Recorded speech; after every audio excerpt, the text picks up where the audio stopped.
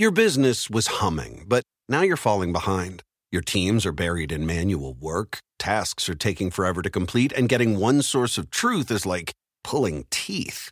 If this is you, then you should know these three numbers: 37,000. That's the number of businesses that have upgraded to NetSuite by Oracle. NetSuite is the #1 cloud financial system, streamlining accounting, financial management, inventory, HR, and more. 25. NetSuite turns 25 this year. That's 25 years of helping businesses do more with less, close their books in days, not weeks, and drive down costs. One. Because your business is one of a kind. Get a customized solution for all your key performance indicators in one efficient system with one source of truth. Manage risk, get reliable forecasts, and improve margins. With NetSuite, it's everything you need to grow, all in one place. Get your business back to the greatness where it belongs. Learn more at netsuite.com/podcast25.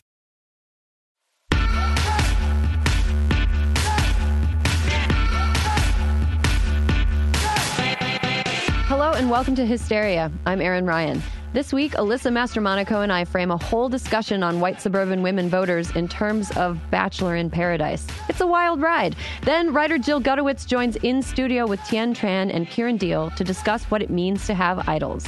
Then, as always, the hills will die on. Before we get started, a little bit of housekeeping. If you want to submit a hill you'll die on, record a 30-second voice memo on your phone and send it to hysteria@crooked.com. If you want to submit a question for Dude You Ask, please send it to us at hysteria@crooked.com. That is in email form. You don't need to make a video or voice memo of that.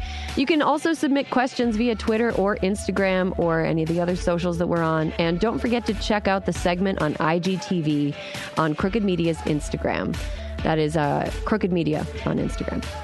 We also restocked the Hysteria Muscle Tee along with some of your other favorite Crooked items. You can go to store.crooked.com to take a look and get some merch. I want to give a shout out this week to a special group of listeners. This week, I want to give a shout out to everybody who listens who is from Denmark or has Danish roots. Congratulations on not agreeing to sell Greenland, and congratulations on not having President Trump visit your beautiful country. Now let's get to the show.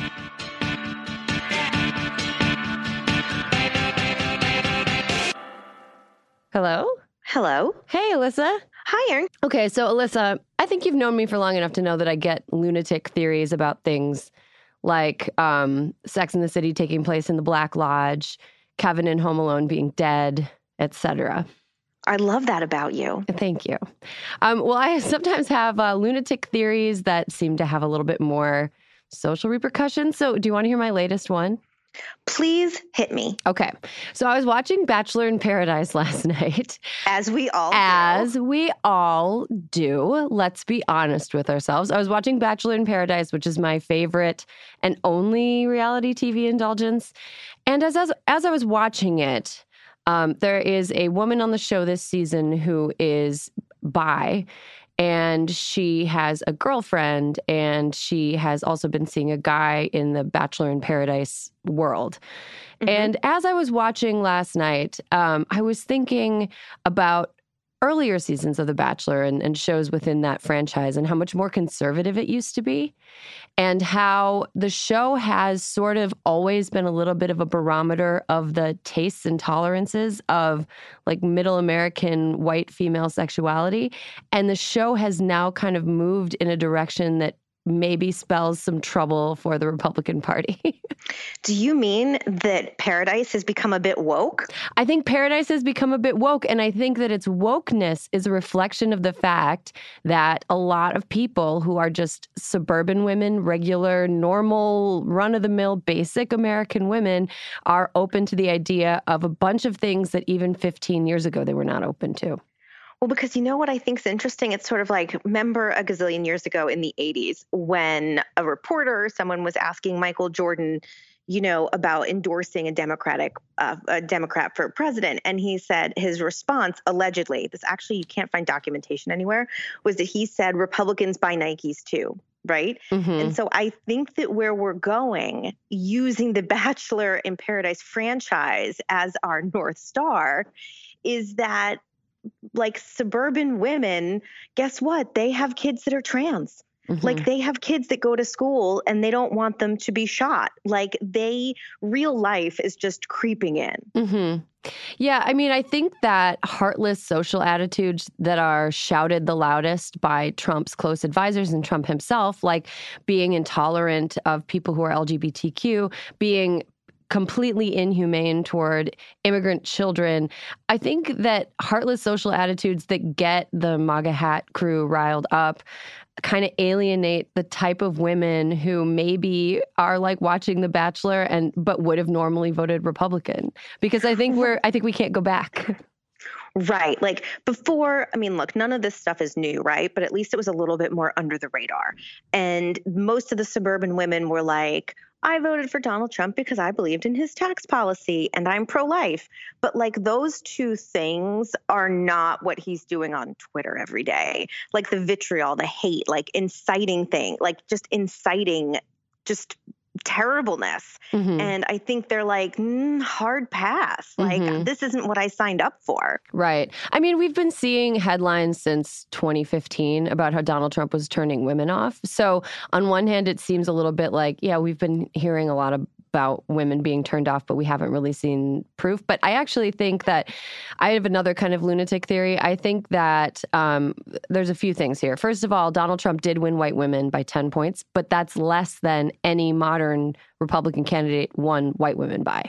So he did win white women, but by less.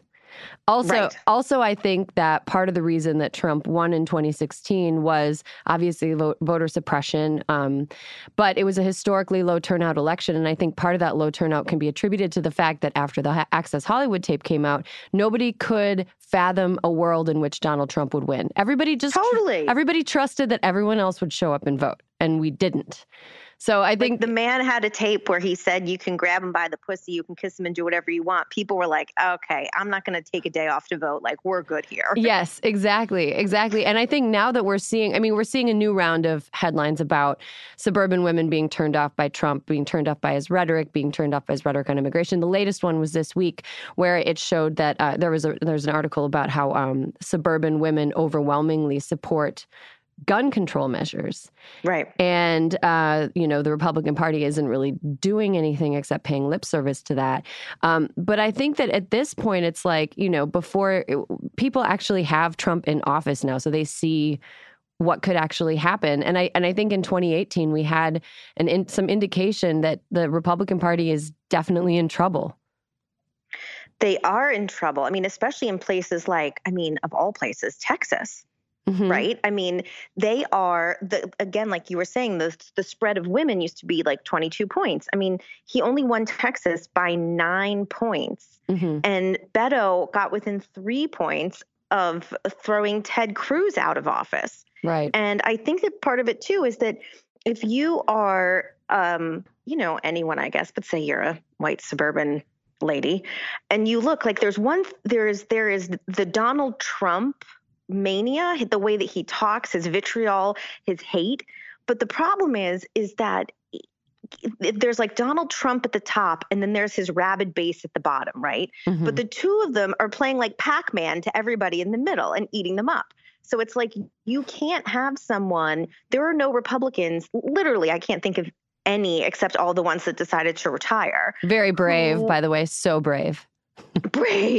Who say, you know what, I'm a Republican, this is what I stand for, and I don't stand with Donald Trump. Almost nobody is doing that. So that's why I think so many of these women feel like there's no place for them in the party right now. And I think that we both know it's like a right now thing, not a forever thing.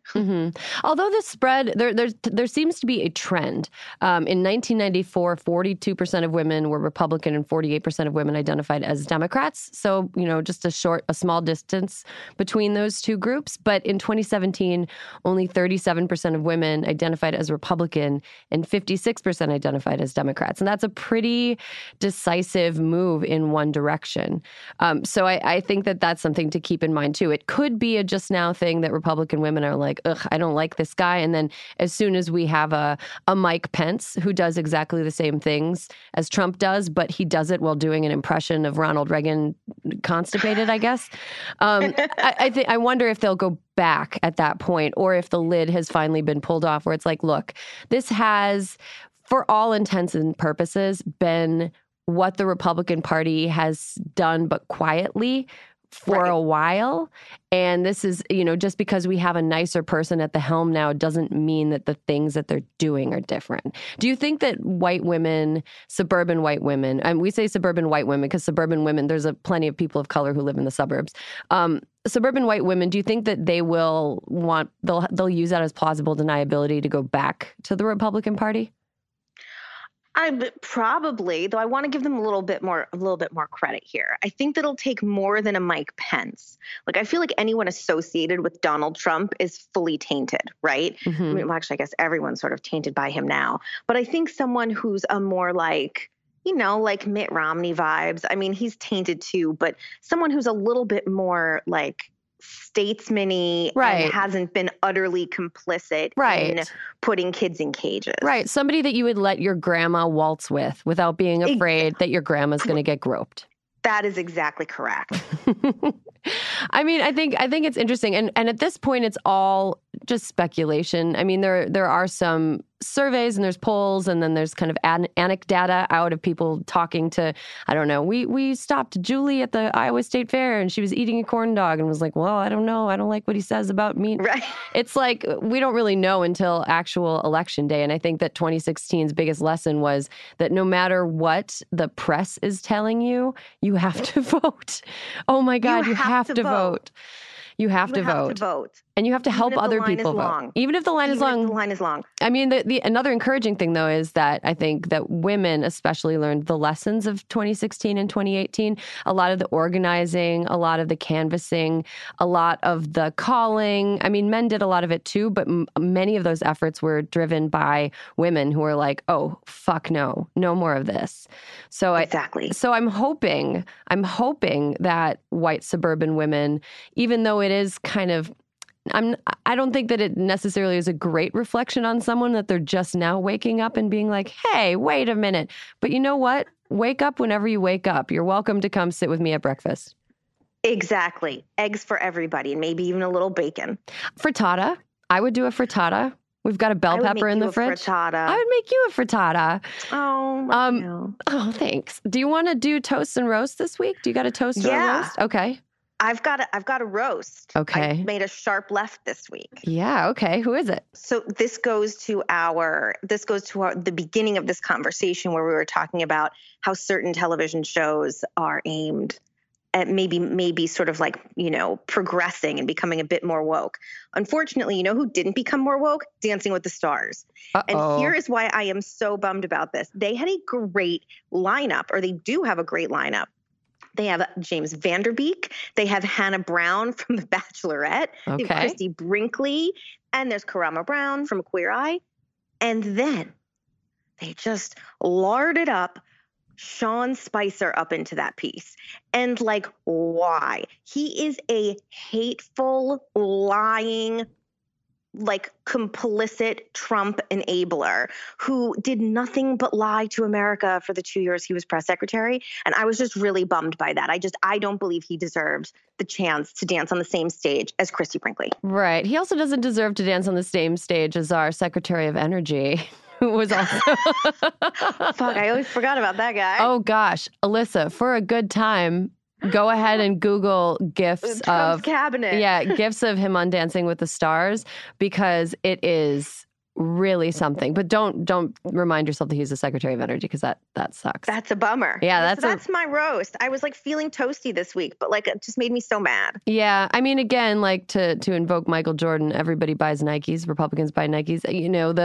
I think that it's interesting to have Sean Spicer on, whether or not that's good or bad. I think people are going to tune in at least to watch him humiliate himself. I mean, if anybody screams "can't dance," it's Sean Spicer. God. What if he's got magic feet? I don't know. But do you remember when Bristol Palin was on and they made her dress up in a gorilla suit? No, I didn't remember the gorilla suit, but I did remember she was on. They did. I think they low-key kind of reel in the conservative like figureheads. I think they reel them in being like, yeah, attention for you. And then later on in the show, when they're comfortable, they pull out the gorilla suit and they're like, put this on, Bristol. So then here's what I say to Dancing to the Stars. you have a chance for me to toast you by the end of the season. Prove me wrong. Okay, that's fair. I have a toast that comes from a roasty type situation. So this week, the gag rule by the Trump administration went into effect. The gag rule would require any family planning or healthcare provider that receives Title X funding from the federal government to refrain from even mentioning the fact that abortion exists. I guess abortion is like Beetlejuice. If you say it 3 times, abortion. I don't know. So the gag rule is in effect this week, and Planned Parenthood has refused Title X funding because they say that they refuse to compromise on the health care of their clients and their patients. And so as a result of that, they're now cut off from a big source of their funding. I would encourage our listeners who support reproductive choice, who support Planned Parenthood, if you're thinking about giving to Planned Parenthood, this would be a really good week to do it, because they voluntarily are now refusing federal funding because they don't want to have to omit talking about abortion, which I think is pretty badass. Well, and also there are some municipalities that are going to try and help make up that delta in the funding, like the city of New York is trying to do. But just because I live in the city of New York where they're trying to make up that gap in funding, there are so many other places that aren't. So even if you live in someplace that might be okay, you should help out your sisters across the country and still give. Mm-hmm. Isn't New Hampshire doing that too? New Hampshire's trying to bridge the gap. Yeah, I think so. Talking about someplace that's suddenly woke. New Hampshire. Jeez. You guys. Well, you know what? They're staring Corey Lewandowski in the face and they're like, wrong turn. Exactly. Okay, Alyssa, thank you so much for calling. I look forward to our conversations every week, and I will talk to you next week. Bye-bye.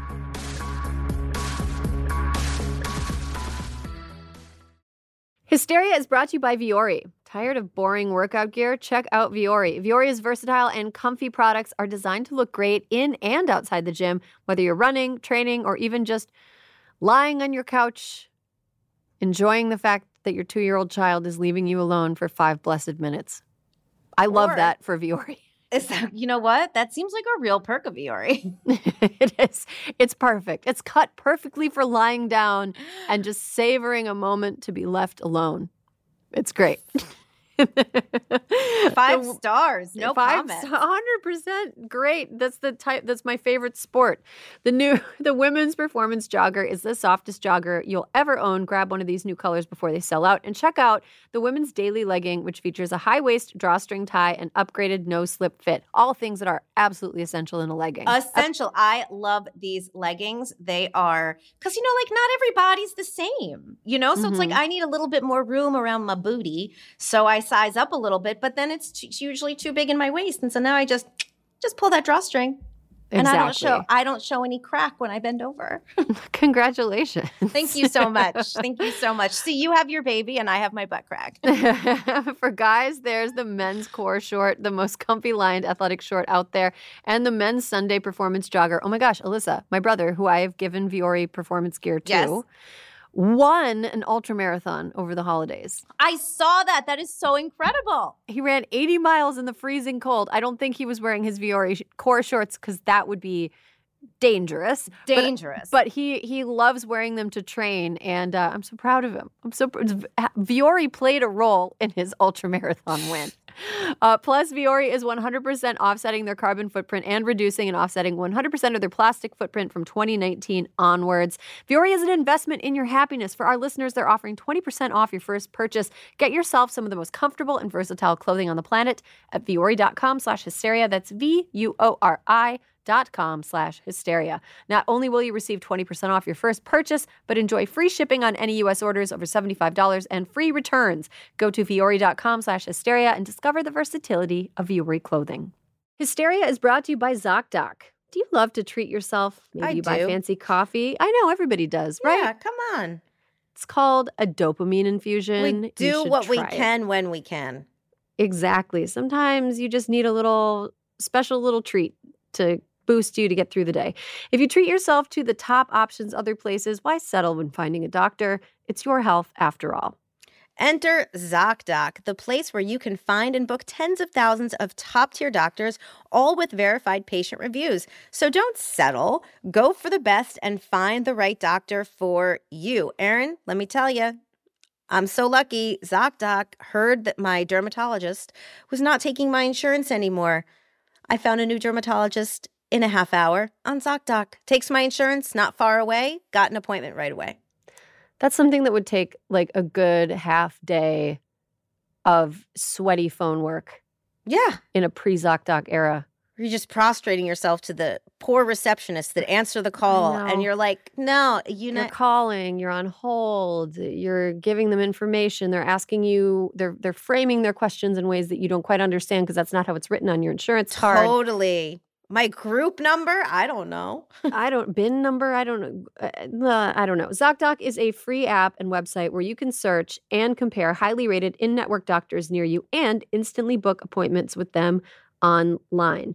The typical wait time to see a doctor booked on ZocDoc is between just 24 and 72 hours. That's it. You can even score same-day appointments. Go to ZocDoc.com/hysteria and download the ZocDoc app for free. Then find and book a top-rated doctor today. That's ZocDoc.com/hysteria. ZocDoc.com/hysteria.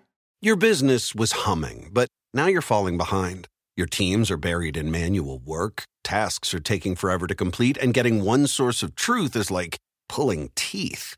If this is you, then you should know these three numbers. 37,000. That's the number of businesses that have upgraded to NetSuite by Oracle. NetSuite is the #1 cloud financial system, streamlining accounting, financial management, inventory, HR, and more. 25. NetSuite turns 25 this year. That's 25 years of helping businesses do more with less, close their books in days, not weeks, and drive down costs. One, because your business is one of a kind. Get a customized solution for all your key performance indicators in one efficient system with one source of truth. Manage risk, get reliable forecasts, and improve margins. With NetSuite, it's everything you need to grow, all in one place. Get your business back to the greatness where it belongs. Learn more at netsuite.com/podcast25.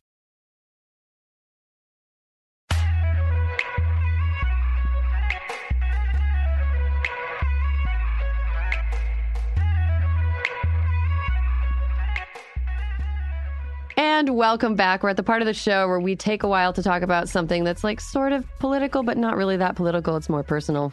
We call it personal political. It's a pretty obvious name. Let me welcome the three women that we have joining me today in studio. First of all, she's an actor and a free thing enjoyer. It's Kiran Deol. Hello. Welcome back. I'm smelling my free thing right now. It smells very nice. Is it aromatherapy? It's aromatherapy. That's literally what it is. It's called Deep Relax Rollerball. Yeah. Okay. Balls deep in relaxation. You should write taglines. So classy. Balls deep in relaxation. Yeah. That would be an episode title if we wouldn't get kicked off iTunes. Up next, we have comedian and actor Tien Tran. Thank you so much for joining us. Hello. How are you doing? I'm great. It was good to see you on Friday. I know, that was so fun. I had never been to the Greek before. So Pod Save America did a live show at the Greek on Friday. Wow. And my brother and my sister-in-law were both in town, and so I got to take them there and like ball out in the VIP area, just because it would be kind of weird if they would not have like had all the hosts of their own shows allowed back like in that area. But it was really fun. It was cool. It was like my first moment where I was like, this is very LA. Wasn't this Saturday? It was. Yeah. Oh, Saturday. Okay. Yeah. Well, I lose track of weeks. Days. It doesn't matter. Either way, I was lying in my bed waiting to be summoned. It's like just want to be sure I got the day right. But I thought the Greek was going to be an indoor thing, so like my expectations were very different. And so walking up into that beautiful open air amphitheater, I was like, this is the It best. looks like Twilight. It's beautiful. It's like the set of Twilight. It does. It's stunning. Gorgeous. I prefer it to the Hollywood Bowl. I'm going to just say it. The Hollywood Bowl is too big and too old. Ooh, wow. Save that for the hills, I know. Erin. What are you doing hills. at the top of the Save episode it for the Hollywood hills. with this This is so relatable. smack talking to our listeners in states that are landlocked, which there are many. Finally, I want to welcome to the first time to Hysteria. She is a columnist for Nylon magazine, the only cool magazine. Except for the other two magazines that she writes for, Glamour and Elle. She's also the overlord of lesbian Twitter, Jill Gutowitz. Jill, thank you. You're our first overlord. Yes. All hail. Thank you guys so hail. much for recognizing me as the overlord of lesbian Twitter, which I wrote myself in my Twitter bio. I think you wrote it with a level of confidence that I dare not question. Yeah, no, I think I just got to a point where I decided that this is me, and I wanted people to know. And then I was like, I think it was probably the first confident thing I've ever done, actually. Oh, hail. It's the first thing. Oh, hail. Declare yourself an overlord. Just keep looking at Tien and being like, now. Oh, hail. That's great. You guys are really, you've got a vibe over here. It was the things it was the free things. Yeah, we had a bond. We had a bonding moment. The free things are great. But you know what's even greater? People that we look up to. Good transition. Thank you. Thank you so much. This week, we're going to talk about people we idolize, people we consider heroes, and who those people were. Jill, in our email chain prepping for this, you had a few early examples of people that you looked up to. Who were they? Yeah, one of the ones that I immediately thought of, which I thought was, it's always like funny in hindsight, because there's some people that you look at like Sally Ride, like, just an American hero, somebody who like whose legacy has never been stained at all. But really, like one of the first women that I ever truly, or people that I ever truly admired was Amanda Bynes, who, like I grew up in the 90s and I was tight. I was so obsessed with her and like I was, her shows like The Amanda Show and all that. But also her movies. Like I saw She's the Man 4 times in the movie theater. It's still to date the most I've ever seen something in the movies. What did you like about her? I think that she stood out at the time. I think she was like the funny girl. There was certainly like obviously like women in comedy at that time, but none that were kind of young and my age and somebody that I felt like I was like, oh, she's like me. She doesn't care about like boys. She cares about being goofy. Also, I am gay, but like, yeah. And I think that I don't know, I think she was like really like spunky and cool. And even like her fashion choices weren't like super like high femme or anything. Anytime I saw her on a red carpet, I just felt very like I identify with this as a personality. Mm-hmm. And I just thought she was so funny. Mm-hmm. She had a sort of young Jennifer Aniston vibe, I think. And did you ever see her early stand-up?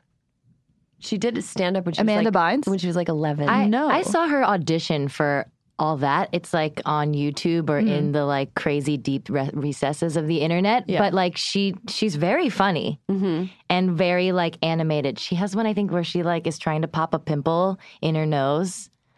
She was 10 or 11. Right. So like these are like peak pressing, comedy, the pressing issues of that time. Is that the one you're talking about? No, she actually has a set at I think the Laugh Factory or something. No, I haven't seen that. Oh my God. She gets up there and all of her jokes are like, so homework.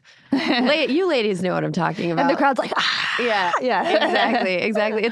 It's like a very rare comedian on stage where the relationship with the audience isn't adversarial at first, and then the comedian needs to win the audience over. But yeah, it was really cute. I remember the first person that I idolized. There was two people, and they were both men. Kirby Puckett, which has a little bit of a complicated legacy. Minnesota Twins center fielder. I had to look him up. Yeah, he was. I don't know him. He was a short, not athletic-looking guy who was one of the greatest center fielders to ever play for the Minnesota Twins. He also had like this really cute little family, and he was just great. He could jump really high. What were the first adjectives you used? Short and not good-looking guy? Not athletic-looking. Not athletic-looking. Yeah. Okay. Is that a polite way of saying... He was like chubby. He was like, if you look at him, he's built like a pile of circles. He just he sort of like runs with his like circle legs and his circle arms. And you're like, and in your mind, you were like, this guy. Yeah, exactly. He was also left-handed, which I thought was really cool. Ooh. And he was also really good in pressure situations. I remember in 1991 in the World Series, Game 6, he had like this incredible catch that saved the game for the Twins. And then he also hit a home run in extra innings, which won the game for them. and I loved him so much. The other one I really liked was Steve Martin, and I think that I might have been in love with him. Which is something interesting about like idol stuff. Like, have you ever had an idol that you're like, do I idolize you or do I love you? Amanda Bynes. Yeah. I'm always very clear. Okay. It's always a very clear line. So who's a clearly delineated person that you looked up to? I really like Julia Louis-Dreyfus. Yes. Oh, that's a good one. I think a lot of my personality might be based on her. That's a really good one. I think I like that she could like hang with the boys, in Seinfeld. She wasn't written like, at least when I was growing up, it's like, oh, this felt like a person. It felt like a robust, interesting person who was charming and funny and mean, and so mean sometimes. Do you know what I mean? Yeah. But also like just a very, very full personality.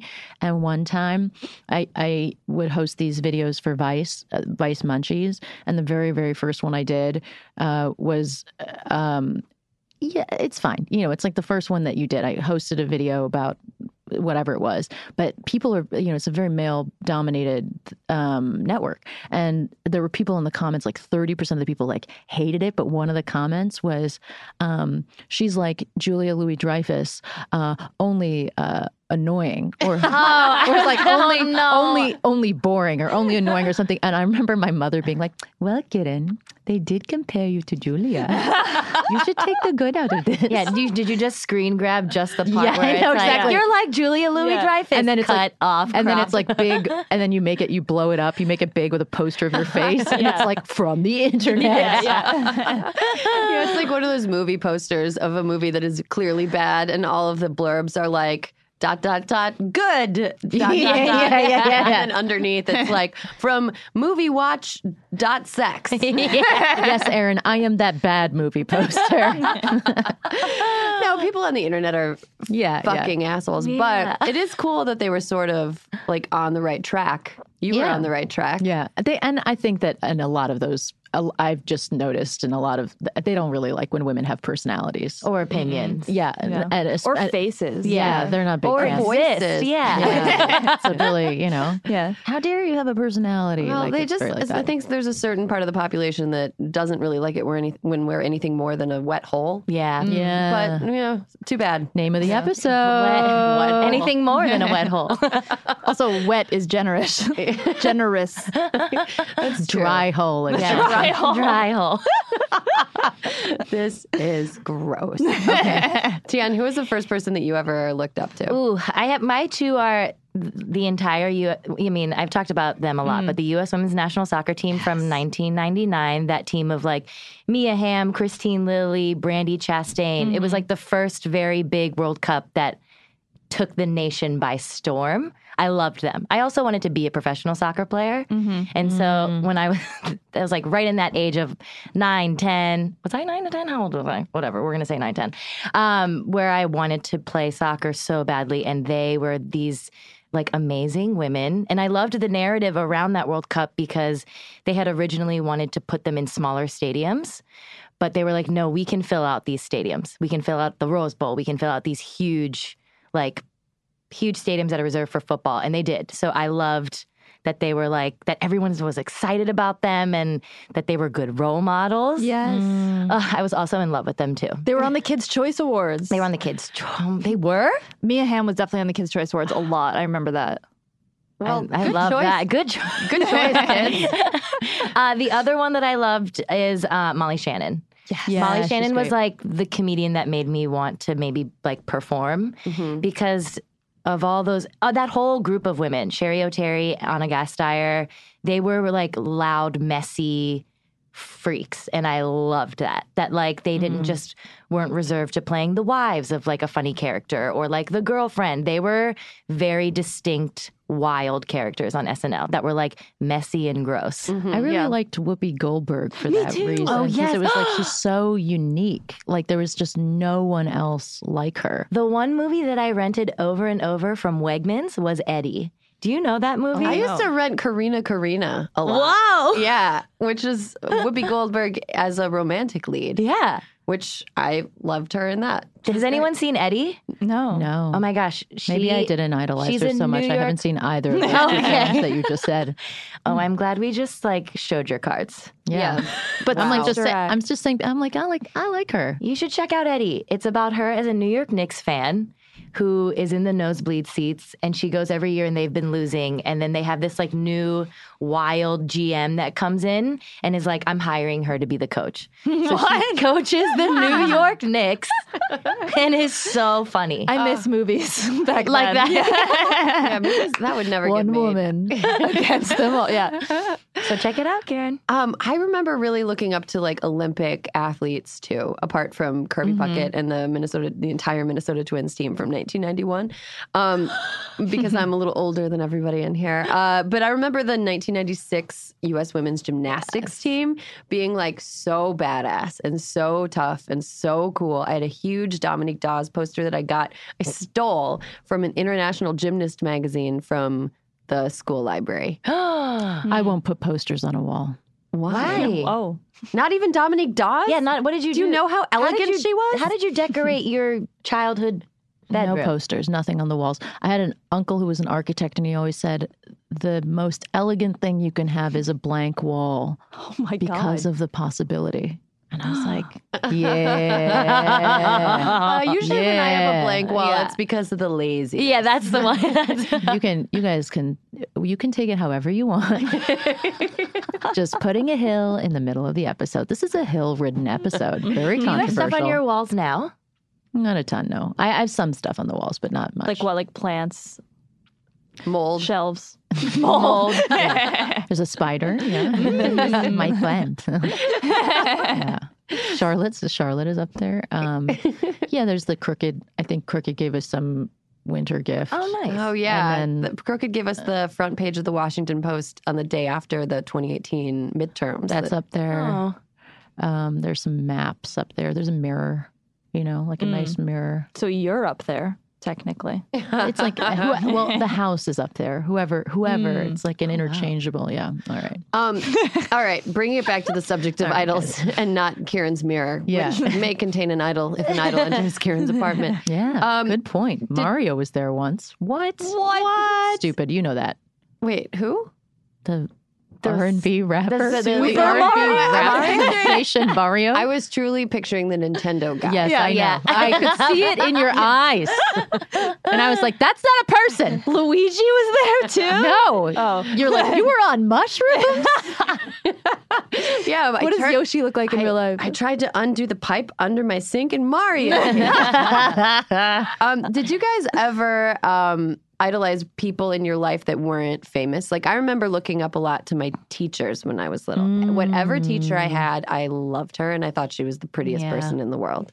Did you guys have a person like that? I have two older sisters that are 8 and 9 years older than 8 and 9 years older than me, and I looked up to them so much. I thought everything that they did was cool. Like when they got Doc Martens, I wanted Doc Martens. When they wanted to like go out and listen to the Bare Naked Ladies, I wanted to listen to the Bare Naked Ladies. I thought everything they did was the coolest. But you, to be fair, Tien, one of your older sisters. Oh, that's right too. Oh yeah. One of my older sisters was on Ghost Rider, and I wanted to be on Ghost Rider as well.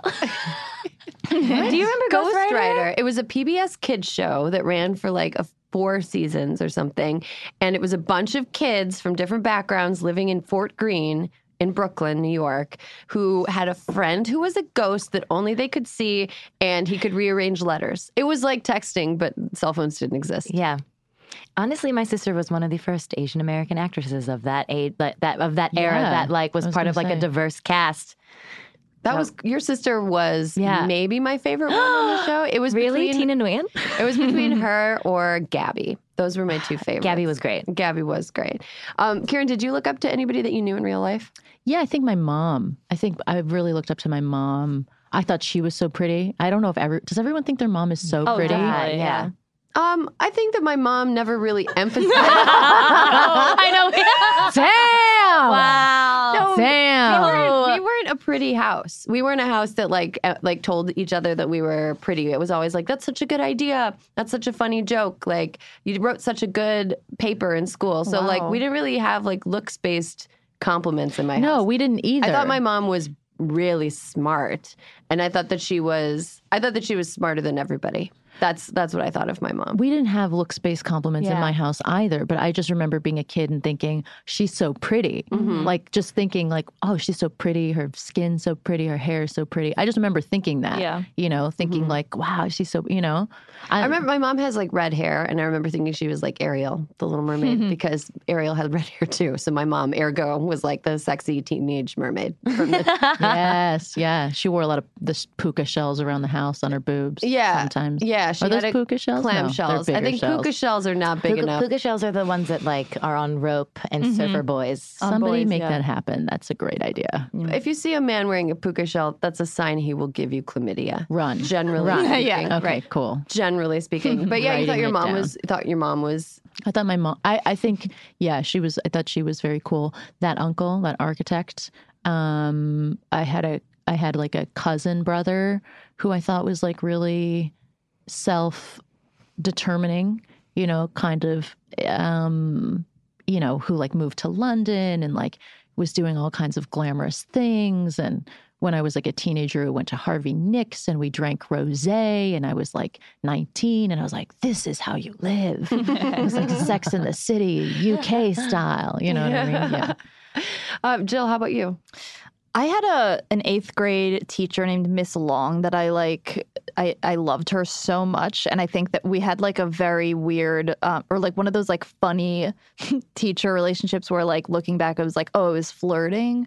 But like, like it was, I just thought she was so, I think the more she resented me for being like loud in class, the more I was like, I love you. I don't know why I'm not sure if there was much merit to her teaching. Like, I'm not sure why I looked up to her, but I just like really, really liked her. I've always thought about her name is Rebecca Long, which is just like a very hard name to find on Facebook. And I've never been able to find her. Was she like the young hot teacher? She was. Yeah. And we like, when you go on like that first trip, like in 6th or like 8th grade, and you go to like Boston or like DC or something with like the whole class and you sleep over. I remember like we had like the rooms next to each other, and me and my best friend kept like knocking on her door and running away. And like I got in trouble. And so she like punished me and made me like sit next to her on the bus for the entire like 5-hour ride home. And I was like, this is not punishment. I love you. Interesting. There's been a few people describing the overlap of like, you're like the young hot teacher. I was like, oh, I just remember thinking my mom was so pretty, and this idea of like that overlap with idolization. Yeah. Like not that it has to be that, but like when you say, because I guess when you say like, who do you idolize? It's this idea of putting someone on a pedestal, like above where you are, and like the way that even if it's through kind of like a lens of like a kind of, like a colored lens, it's like how beauty can be associated with that, no matter what the person actually looks like. I feel like if you, as a kid, like if you remove, any sort of like sexual want, that like adoration is like a very pure, like I think obviously a lot of like the people I like looked up to when I was a kid are women, because I ended up like having that sexual want towards women. But I think like, in like when you're a kid, it's like in its purest form, just like admiring somebody is like, well, they're so pretty and cool and I like want to be them. And then later it becomes something, you know what I mean? Like even how you were talking about the sportsman, what was it? Kirby Puckett? Yeah. Like I was completely blind to male sports players. Like I liked Derek Jeter because my dad loved the Yankees, but like I couldn't name anyone besides him. Yeah. I mean, that's an interesting thing when you're talking about idolization and looking up to people and deciding that through the lens of a kid that everything about you is perfect. Because I think that sets you up to, if you're around them past a certain point, that sets you up for a fall. Like if you truly idolize somebody, eventually they're going to just be like a human. They never agreed to be the idol. Like they never agreed to all of the things that you put on them. And eventually they're a human and you become, it's a really hard thing to deal with, especially if it happens when you're a child, that you see your idol become a person. Do you remember that happening to you with any of your idols where you're like, oh shit, you don't know what you're doing either. Nobody knows what they're doing, but you don't know what you're doing either. I feel like I was a big fan of, and I didn't say these in the top ones, but like when Bend It Like Beckham came out, that was like Gurinder Chadha and like Parminder Nagra. But because it's like, but that's really the first time I saw like an Indian American woman or a British Indian person as the lead in a movie. Like really like honestly, it's that representation matters thing. It's like almost like so mind blowing because you haven't seen it. Mira Nair was another one who like made these films that, you know, it's like the first time that you really see like contextually like somebody who kind of quote unquote looks like you kind of in the lead, like kind of driving the narrative and the importance of that. And so those have always been filmmakers, I think, for me that I found really compelling and incredible. When I was in college, Mira Nair came. She won a medal, an arts medal, and she a sophomore year, and I put on this like morning for her. Do you know what I mean? Like this, like just this, like a morning of like arts with like all the like, you know, South Asian students or whatever. I was like so excited to meet her, and maybe she was tired. Do you know what I mean? Like maybe she was jet lagged or maybe whatever. And she was like very gracious when she was like in there, but there was like a quality to her that was different than what I expected.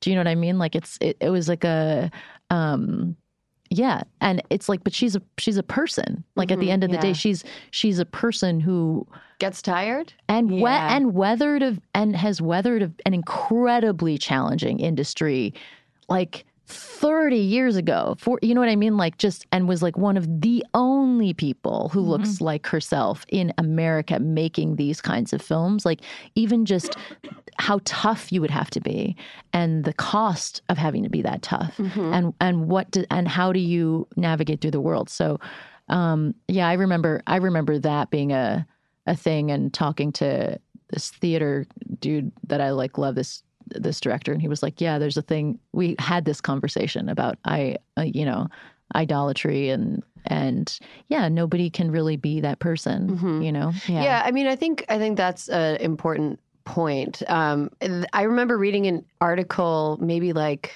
7 or 8 years ago where somebody asked Tina Fey about being a woman in comedy. And she was like, I'm not answering that question anymore. She sounded like so cranky. And I remember reading it and being like, gosh, Tina, you're real cranky. But then thought, oh my gosh, your entire career, you've been asked this over and over again. And people are putting it on you to be the woman in comedy, like coming to you, needing things from you beyond just needing you to do what you do. And I can imagine that would get really, really exhausting. Yeah. And that would make anybody cranky. So I don't blame her at all. Tien, has that ever happened to you? I mean, I see it. I didn't say this at the top either, but I really idolized my parents and very much looked up to them. And I think now that I'm like getting to that age where like they had me at this time, like at this time in their life. And I'm noticing now that they're just humans. Like that point where you like start to realize that your parents are like complex humans that are having struggles and have their own set of problems and like are trying to navigate this world in the same way that you are. It's a very kind of eye-opening moment that you're like, okay, we're all just trying to figure this out. And no one, even in their like 60s and 70s, have it all figured out without their like set of problems. When my mom was my age, I was a kid and I was 14. I remember being 14 and fighting with my mom a lot. And then now I'm imagining myself dealing with a 14-year-old and my brain rejects it. I'm like, fuck you fucking... And I'm just imagining this like snotty little like too big for her britches, thinks she knows more than she does. And it's just like, good God. It's a miracle that I did not get murdered, to be honest. I mean, my mom was young when I was born, but I mean, I think that is an important point of empathy where you have built up your idol and into this thing that they didn't agree that they were. And then it comes crashing down and you get mad at them. Yeah. And then you come back around and you start to see that you're actually kind of like them and you can be that for somebody else. Did you ever go through something like that, Jill? Yeah. I mean, I totally agree with like the parent stuff. I mean, I think, you know, at a certain point you realize that they are not these perfect people that you made them out to be. And I think I was really resentful at first I was like, well, you're supposed to know everything. And I think like only recently I've kind of like come to this place with them and also just with other people that I idolized in the past of like that it's kind of a gift to not think of somebody like that. Like it takes the pressure off of them being so perfect. Like this is another, I think all of my examples are like objectively like not super well people right now, but Britney was like my another like idol growing up. And I think when like that all started coming like tumbling down, you know, like there was obviously a terrible like insidious like media narrative about her that I was, you know, in high school and like participating in it for sure. And now that I like can see Britney with like after some clarity, I'm like there's so much more that I actually appreciate about her that I've like almost come to like idolize, because I'm like, this is a person who like has dealt with severe mental health issues and like very unfairly in like, you know, the media and everything. And she's survived. So yeah, and I feel that way about my parents too, just that, you know, I'm happy that I see them in like their flaws and everything now, because it makes me like love them more, or on a different level of, you know, just like, you know, we are the same, we are humans now. Relatability in the idol can also be interesting, because I had mentioned like the Bend It Like Beckham, that director, Grinda Childish, she has a new film out called Blinded by the Light that's out now, and like it's great and worth going to see if you're interested in going to see another one of this woman's movies. But I went to a screening last Monday, and she was at the screening, and she did a talk, like she did a Q&A, and she answered questions, and she was like so relatable in the way that she, you know what I mean? Like it like her personality, she was funny and like still kind of like had her joy, but like clearly had also encountered quite a few obstacles that she like hinted at, but like did in such a gracious and kind of flippant way that it was like made you feel very included. Yeah. And then it was like, okay, cool. Like that I thought that was really nice to see, that it's like, okay, cool. Like I thought she just did a really elegant job of like, of making herself feel like a peer, if that makes sense. I think she was able to relate to people in that room, not necessarily like an idol, but as a you know, person to person. And a lot of people that people really do idolize, like Oprah or whatever, is like very good at like kind of just coming off as a human. Yeah. Right. But I think that's almost sorry to interrupt you. I think that's almost like a superhuman ability, though, because you take a look at Amanda Bynes, Britney Spears, and all of the people who we build up like fatted calves and then kill them and feast on their flesh, you know? Yeah. It seems like it is really mentally taxing to be a hero to that many people, and not very many people have the capacity to handle it. And you don't know until you're in that position. They're not, but would you say like Britney and Amanda, are they like tremendously relatable? Because when I think about them, I think of them as young women who are tremendously curated by a system. Amanda seemed pretty relatable. Okay, and I don't know her work, which is why I was entirely silent during your, and I was like, literally like, Kiran, if you don't have anything nice to say, don't say anything. It's okay to not know about Amanda Bynes. Yeah. It's okay. But I think the system of fame and idolization it's mentally tough, I think, for people. And I just think everybody here is in a position and a job that is publicly facing. And so what we do is something that people, in its best state, people will read it or watch it or listen, and they will relate to it, and it'll mean something to them, including this podcast. So we were emailing about this before. People come up to every single person at this table and have told you in one way or another that they admire you. That's not true. I did not have any of those experiences. And I thought that was hilarious when you guys were all like, we're broken. Oh my God, we don't know how to handle it. And I was like, I would be fine with it. I would be the Cate Blanchett of comedy about it. I'd be like, thank you so much. Let me record this. Hold on. Let me just take my telephone out. Say it again. Say it again. This is going to be my ringtone now. Compare me to Julia Louis-Dreyfus in a mean comment. Kindly repeat yourself. Thank you so much. And then just like open my arms, give them a big hug, and just stroke their hair, and then be like, I must be going now. So Kiran would be a great Oprah. Okay. Yes. But the rest of us talked about how having people compliment us or tell us that they look up to us is tough. Jill, how do you handle it? How do you feel when somebody comes up to you and is like, I look up to you? Yeah, I don't know. I mean, I think that I think it's like morphed over time. I think the first few times that anyone ever said something like that to me, obviously I was like, it meant everything.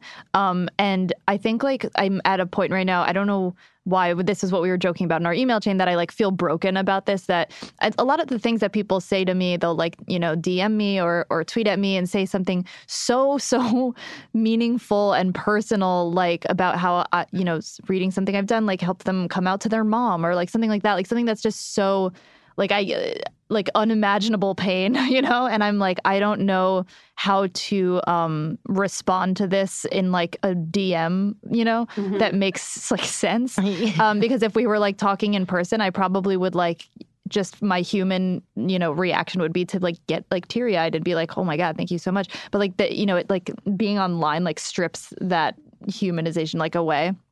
And I find myself getting like I don't know how to respond, and sometimes I don't anymore, which is awful. But I feel like I'm not sure how to like give a part of myself to so many people, and which I think like sounds like something a horrible person would say. But I think that like I have in the past like engaged very heavily with that, and like opened my DMs and been like, I want to talk to people about coming out and like hear your experiences and whatever, and it's led to some like boundless relationships with strangers, via like DMs and everything. And it's just like this is this weird, this is a rant now. It's just like having weird. All I want to be like is send them my way. Right. I don't know. I think the coming out thing is weird. Yeah. Because it is like, having gone through it is so hard and so personal and so painful. And so like, I think sometimes when I don't respond, it's because I almost feel rude just being like, thank you, and like summing that up in just like a very small thank you. That means so much. And like that to me feels so impersonal that I just like shut down. Mm-hmm. I mean, that is a really heavy thing for somebody to tell you. But also I think the internet has made it so we're in an unprecedented time of access to people who meant something to you. And I'm sure that there are things that you've seen or read or heard that influenced you, that when they were influencing you, you didn't have the ability to reach out to the person who did it. Right. Mm-hmm. And now people do. So maybe you were sending those thoughts out into the universe, and now those thoughts can just like go into a DM. Right. Anchoring it in that kind of experience, and having somebody be like, oh, this meant so much to me, feels like it would be heavier and more emotional than people being like, hey, I liked when you did that Pizza Hut song on Love It or Leave It. Yeah. Do you know what I mean? Like, it's like there's a difference. Or I would say like Hannah Gadsby off of Nanette with the special, or anyone who's come forward with Me Too, where it's like, people like, because then that's like a part of like reliving something that's like so deeply personal to you that's been like, you know what I mean? Like, and then so I feel like that relationship might be a little bit different. Yeah. Well, and it's also weird because of like you were saying, like the accessibility thing of the internet. Like I think the part of me that feels broken there is like I have very low self-worth. And so I feel very like undeserving of a lot of that praise, where I'm like, me, like there's so many much more like thoughtful, smarter, queer writers out there.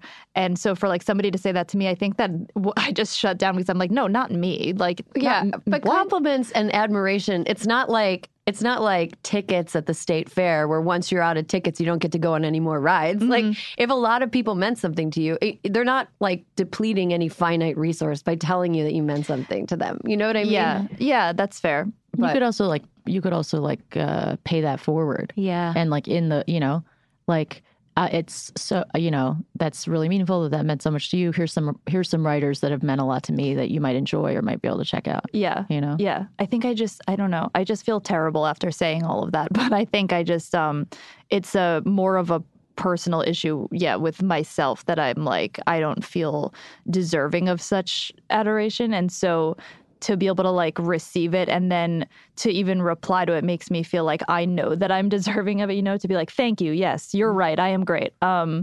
Whereas I'm like, I'm not Amanda Bynes, like I'm not, I think like if I was a kid and I had that kind of access to Amanda Bynes, like I would be like, that would be insane.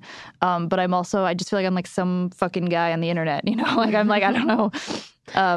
And maybe, but I don't know. I would say you could flip that, but you could flip that mentally too, because it's like then anyone can be that. Yeah. It's like everything means something and everything also means nothing. Yeah. It's like it's all the same. Yeah. It's like if you're just I'm just some guy on the internet. It's like, well, that's all anyone is. Yeah, I mean, and I think that beyond beyond being a writer or whatever, I think that's an important takeaway for anybody is that like any person can make immeasurable difference in the people around them. Like, especially if you're in a position where you are speaking to people younger than you, or if you're in a position where you're providing some kind of care for people, like just imagining the kind of spider web of you in the center and all of the people that maybe what you did helped. And then those people have energy and thoughts and they're able to help people more than, you know, it's kind of a cool thing to think about. Like that maybe you just kind of started a ripple and those ripples join with other ripples and make actual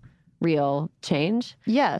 Sometimes when I get self-conscious about things like that, I remember that when I approach someone who I idolize or reach out to someone who I like find very inspirational or respect, that I personally don't expect or you know, like I just have to remember that like maybe they are also doing that too, like just to like even send out that good energy and good energy. Right. You California monster. Sorry, I just walk in with like or like stop waving your hands over waving. my I'm waving the hands over the three things. There's a travel yoga mat on the middle of this table and Tien is gesticulating at it. It's I don't like it. Putting so much at me and I'm speaking like the mat now. Would you like me to remove it from your eye line? But just to remember that when I like if I'm in that position and I'm reaching out to someone that, I'm just trying to just say a nice compliment and that I don't necessarily expect anything back. So when I like get in my head about having someone say something very kind and generous, I'm like, they did that because that is the end of like the end result of what they wanted. Yeah. That's good. It's like sometimes when you're like, you're handsome. Yeah. You know, it's like, no, I don't want to sleep with you. Just take that. Right. You know, usually you say you're handsome at people you want to sleep with, though. No, not necessarily. I watch people do it. Do you yell it from a car? Are you driving down the street, catcalling men going, you're handsome? I will after I leave the studio today. Can I come with? Yeah, sure. Okay, great. You're going to skip yoga? Are you going to skip yoga, Ryan, to do that? I'm just going to do it later this afternoon. Yeah, I was like, because that's when it's happening. It's happening right after this. When we talk about being looked up to and also being a person that looks up to other people, one of the things that I always feel when somebody tells me that, you know, something I did meant something was like my first response is just this like, it's like brainstem. It's brainstem embarrassment. I'm like, oh, no, I'm not. Yeah. You know, no, shut up. You are. Like, just throw it back at them. Right. Yeah.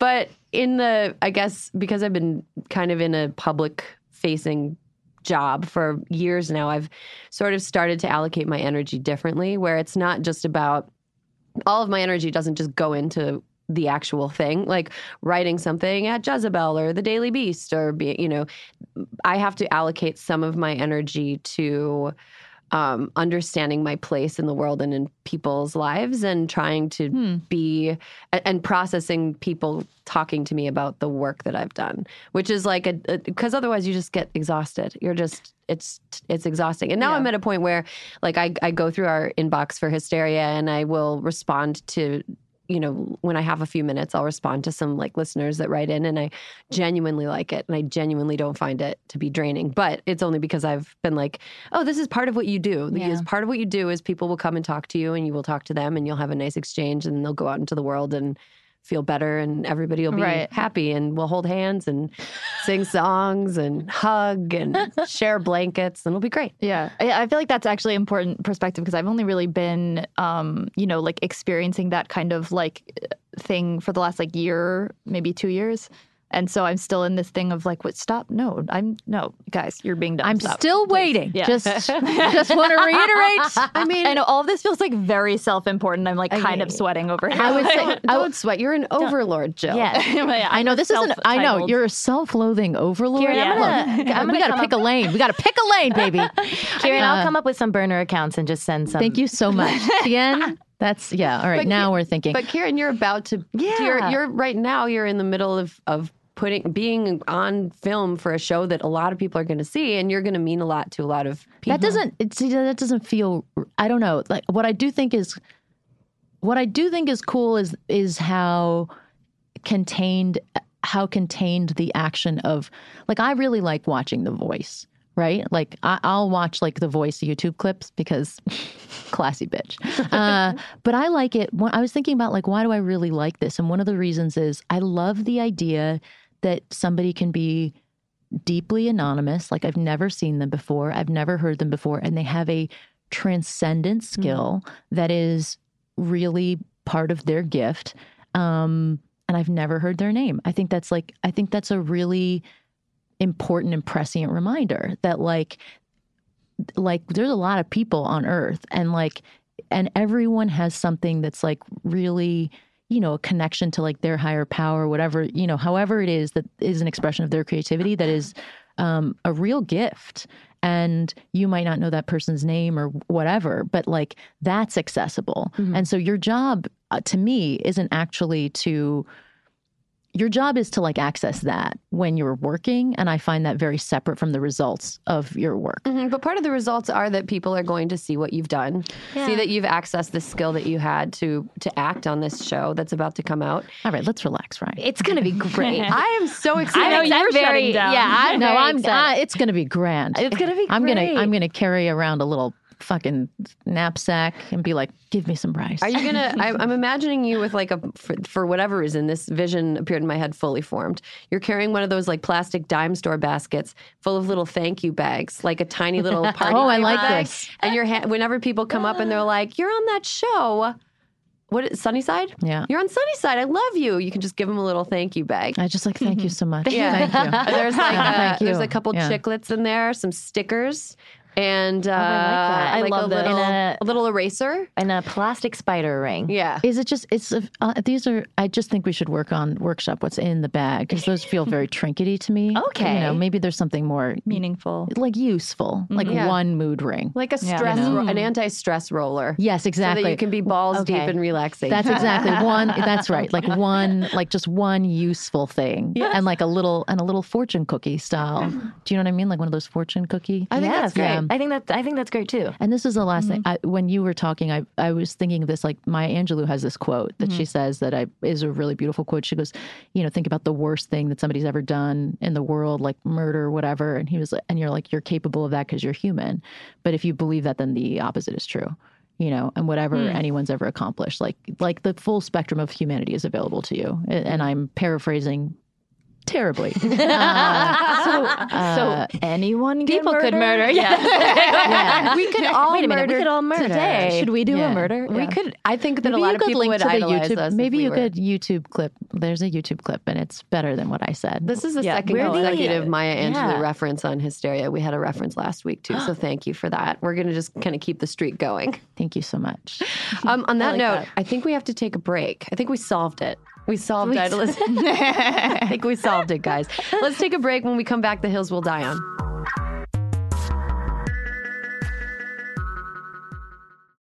Your business was humming, but now you're falling behind. Your teams are buried in manual work, tasks are taking forever to complete, and getting one source of truth is like pulling teeth.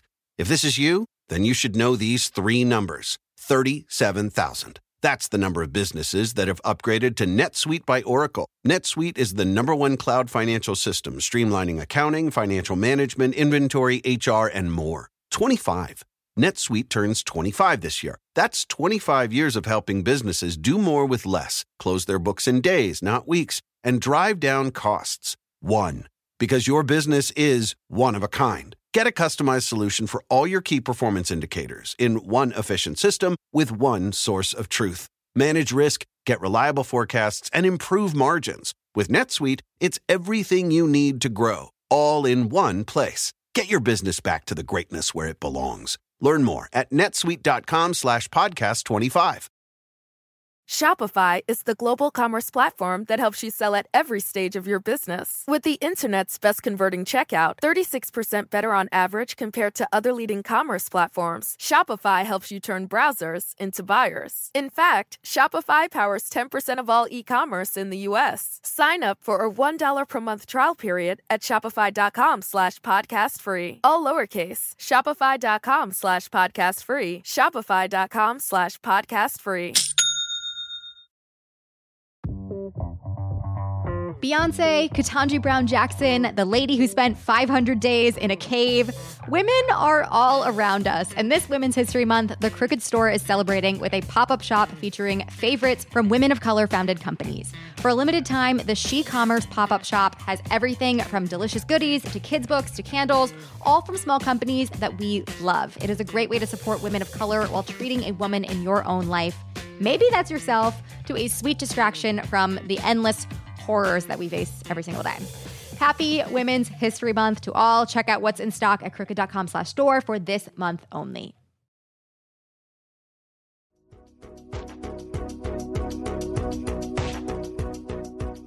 Okay, we're back. We've gotten to the part of the show where we take adamant stances on things that don't really matter.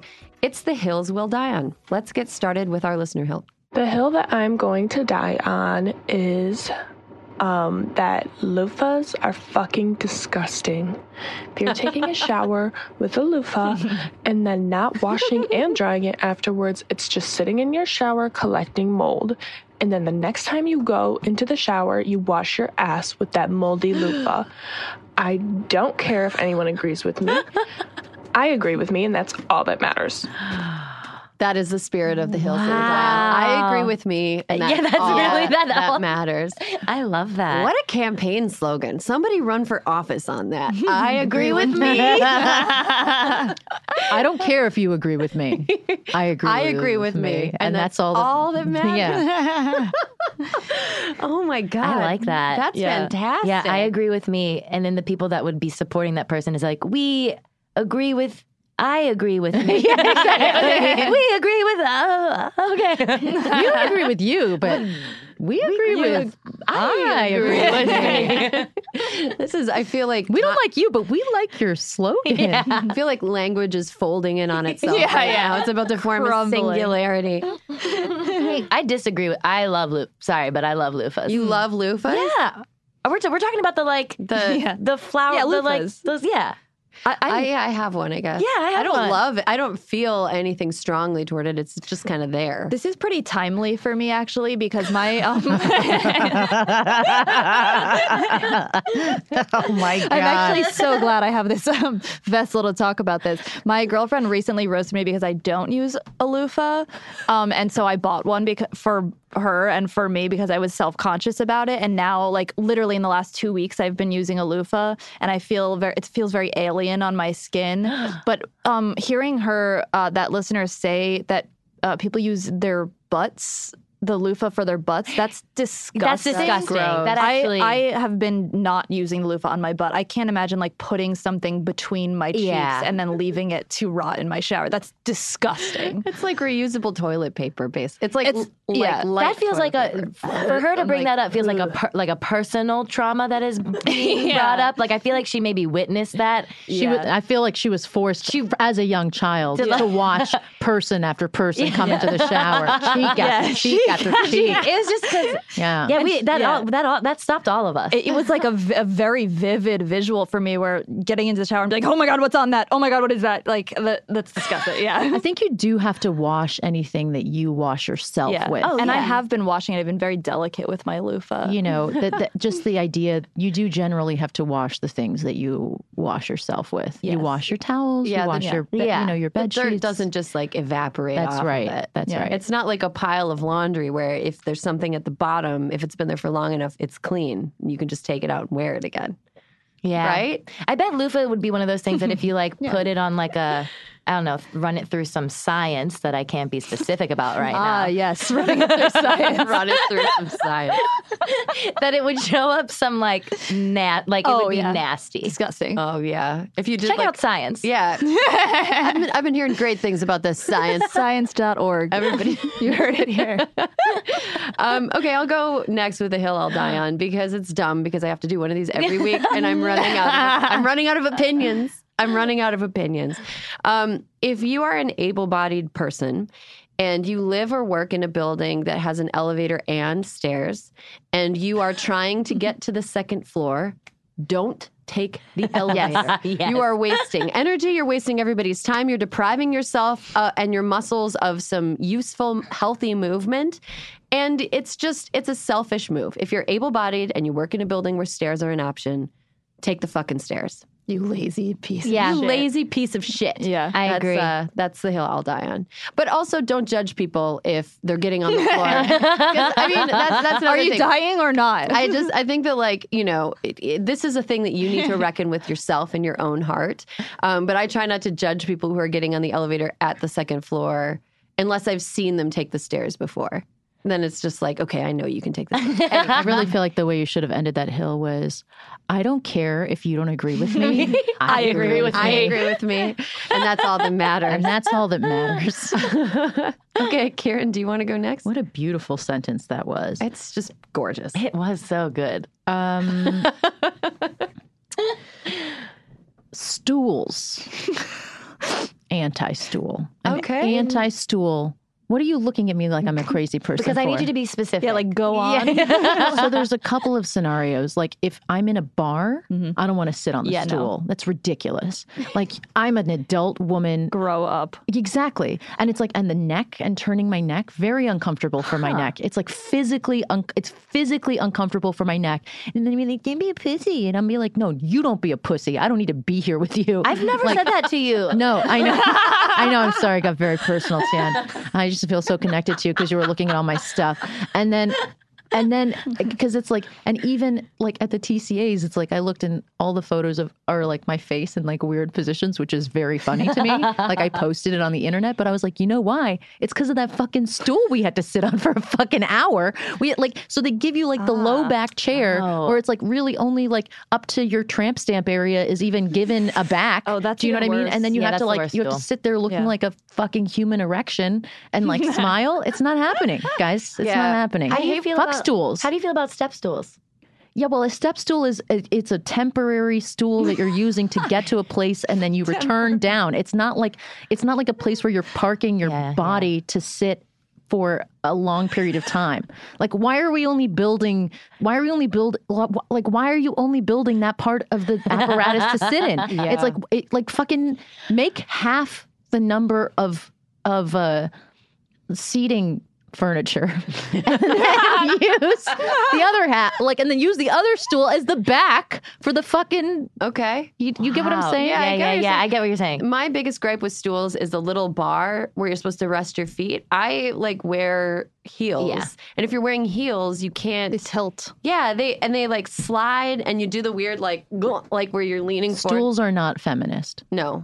Stools are not feminist. Stools are sexist. Stools are part of the patriarchy that is meant to keep you down. Okay. Fuck stools. Yeah, fuck stools. Yeah, fuck stools. Okay, thank you. All right, Tien, do you want to go next? Yeah.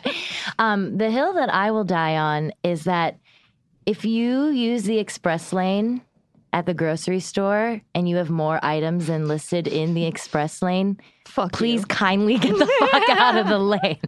It makes me so mad because it's one of those things where like when people do it, they know no one's going to say it. It's like a point of honor that you're like going in there with 20 items when you're in a 14-item line. That's what Trader Joe's What's the is. number? What's the number? So it's if it's like 15 items for an express lane, okay? If you're rocking in there with like 16, 17, fine. If you're going in 20, 25, you have to leave. That is for a line for people who are like on the go, grabbing salads and maybe a few things for the week, and then you're through. But it's really rude because I know it's like one of those things where they do it because no one will say. You can say something. No, because it's like, what am I going to do? Stand there and count their things, which I have. You could do that. Did you see that video on Twitter last week of the woman who stood in the bus lane and wouldn't let any of the cars pass through the bus lane? And people were cheering for her. It was like the pettiest thing I've ever seen. Was it in so San bold. Francisco? I forget where it was, but there was like all these cars were like honking at her and she just stood there and she was like, not taking this today. I'm not doing this. She wasn't even like like she had no reason to be angry. Oh my God. So I will be that. I'll be that woman. Yeah. Standing in the express lane being like, show me your items. Standing boldly in your power. Or you could do it in a like a, got to go back to kindergarten or forgot how to count. Yeah. I was like, we're going pretty liberal with the numbers. No, knowing me though in conflict, I'll be like, was something about kindergarten. Hey, you counting or what? I think that's numbers are a concept too. I think that comic book fans would refer to that behavior, the bus blocking behavior and the line counting behavior, as chaotic good. Yeah. I think that's chaotic good. Okay. It's like if somebody is trying to go through the line and they're breaking the rules, and you like instill chaos in order to in order to get good to happen. Right. Okay, I'll try to channel more chaotic. Yeah, and if you get punched in the face, I take no responsibility because that could happen. I'll come in with a black eye. I stopped someone from checking out at Trader Joe's. If you get punched in the face, you video conference me immediately. Okay. All right, I think we've got it all figured out. Jill, do you want to bring us home? Yes. I got you. I know this one might be pretty controversial, but my hill to die on is bringing music and speakers to the beach. That makes me want to die, and I know that like I am like in my soul like an old person, like a curmudgeon. And I also think I have a very narrow experience of the beach because I grew up like Jersey Shore. Like I'm from New Jersey, and so like the Jersey Shore. I don't know. There was always like kind of like light music happening somewhere for the boardwalk or like somebody's speakers or whatever. But I feel like in LA, every time I go to the beach, there is either like a large family who has brought a tent and like an all-day setup who has like a boom box, and it's like, now you're listening to my music, bitch. Or it's like, and that's not like I went there to read by myself, like that's not okay. Or it's like, you know, a group of like 3 or 4 girls who like brought their like Beats pill, and like I mean like I can be on board if it's like very agreeable like top 40 music where I'm like, oh yeah, I kind of know the song, like too late now to say sorry. But like if it's like I don't know like EDM. Wait, what song or was that? It's Sorry by Justin Bieber. Justin Bieber. Oh, sorry. Yeah. Apologize. I'm sorry. Have some respect. I'm sorry. But yeah, that drives me insane. I'm like, for me, the beach is like, and I am an old person, but like, it is sacred. Like, I want to go there to relax and to hear the sounds. Mm-hmm. I mean, Naomi Ekperigin, another co-host of Hysteria, completely agrees with you. She's like, I don't want to hear your music when I'm in public. Right. It's just, I think it's very rude. And I also was thinking as you were saying that, so we went to the beach this past weekend and we have a dog, and there's plenty of beaches where a dog is just not allowed, which fine. Yeah. You can have a beach where there's no dogs allowed. I think a quiet beach, like a quiet car, would also be something nice. I would love that. No musical like expressions. You don't have to be like silent. Yeah. But just no music. Yeah. I went to the beach with my roommate once, and it was like she did the bus lady thing. It was like the boldest thing I've ever seen somebody do. So we were both like annoyed by the music, and she was like, you know what? We deserve silence, and like went and like asked them to turn it off, and it was chilling. Like I was like paralyzed by it, but they turned it off, and then I was like, oh, now we get to actually. Oh God, it worked. But it was like, it felt very, I don't know. I also come from like a long line of like white people who are angry about small things. And so like people at restaurants and like sending food back, like my whole family does that. It's like mortifying.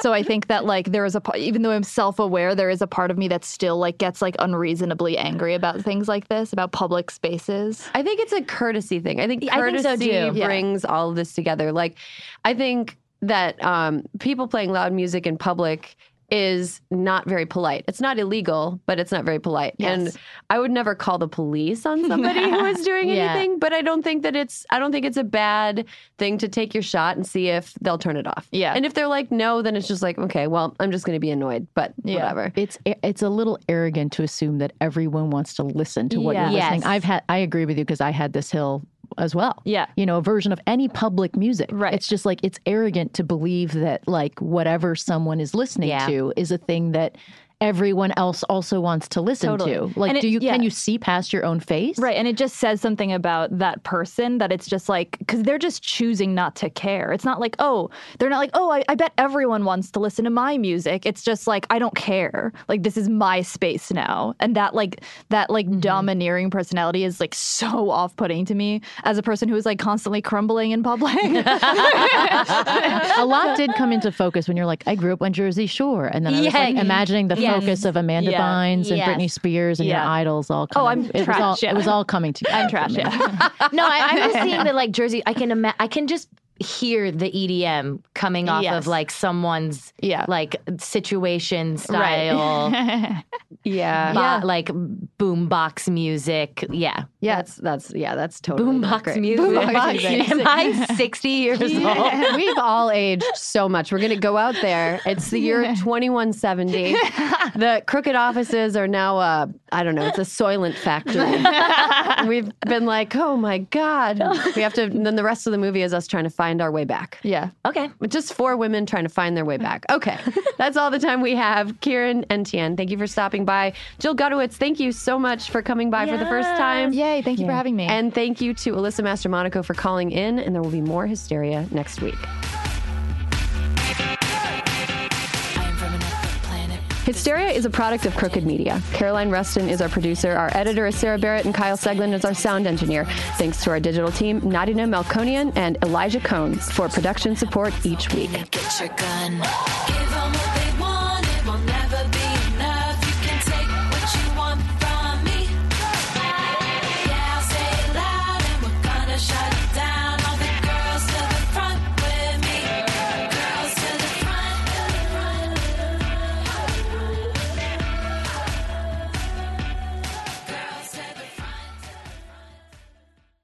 Shopify is the global commerce platform that helps you sell at every stage of your business. With the internet's best converting checkout, 36% better on average compared to other leading commerce platforms, Shopify helps you turn browsers into buyers. In fact, Shopify powers 10% of all e-commerce in the U.S. Sign up for a $1 per month trial period at shopify.com/podcastfree. All lowercase, shopify.com/podcastfree, shopify.com/podcastfree. Your business was humming, but now you're falling behind. Your teams are buried in manual work, tasks are taking forever to complete, and getting one source of truth is like pulling teeth. If this is you, then you should know these 3 numbers. 37,000. That's the number of businesses that have upgraded to NetSuite by Oracle. NetSuite is the #1 cloud financial system, streamlining accounting, financial management, inventory, HR, and more. 25. NetSuite turns 25 this year. That's 25 years of helping businesses do more with less, close their books in days, not weeks, and drive down costs. 1. Because your business is one of a kind. Get a customized solution for all your key performance indicators in one efficient system with one source of truth. Manage risk, get reliable forecasts, and improve margins. With NetSuite, it's everything you need to grow, all in one place. Get your business back to the greatness where it belongs. Learn more at netsuite.com/podcast25.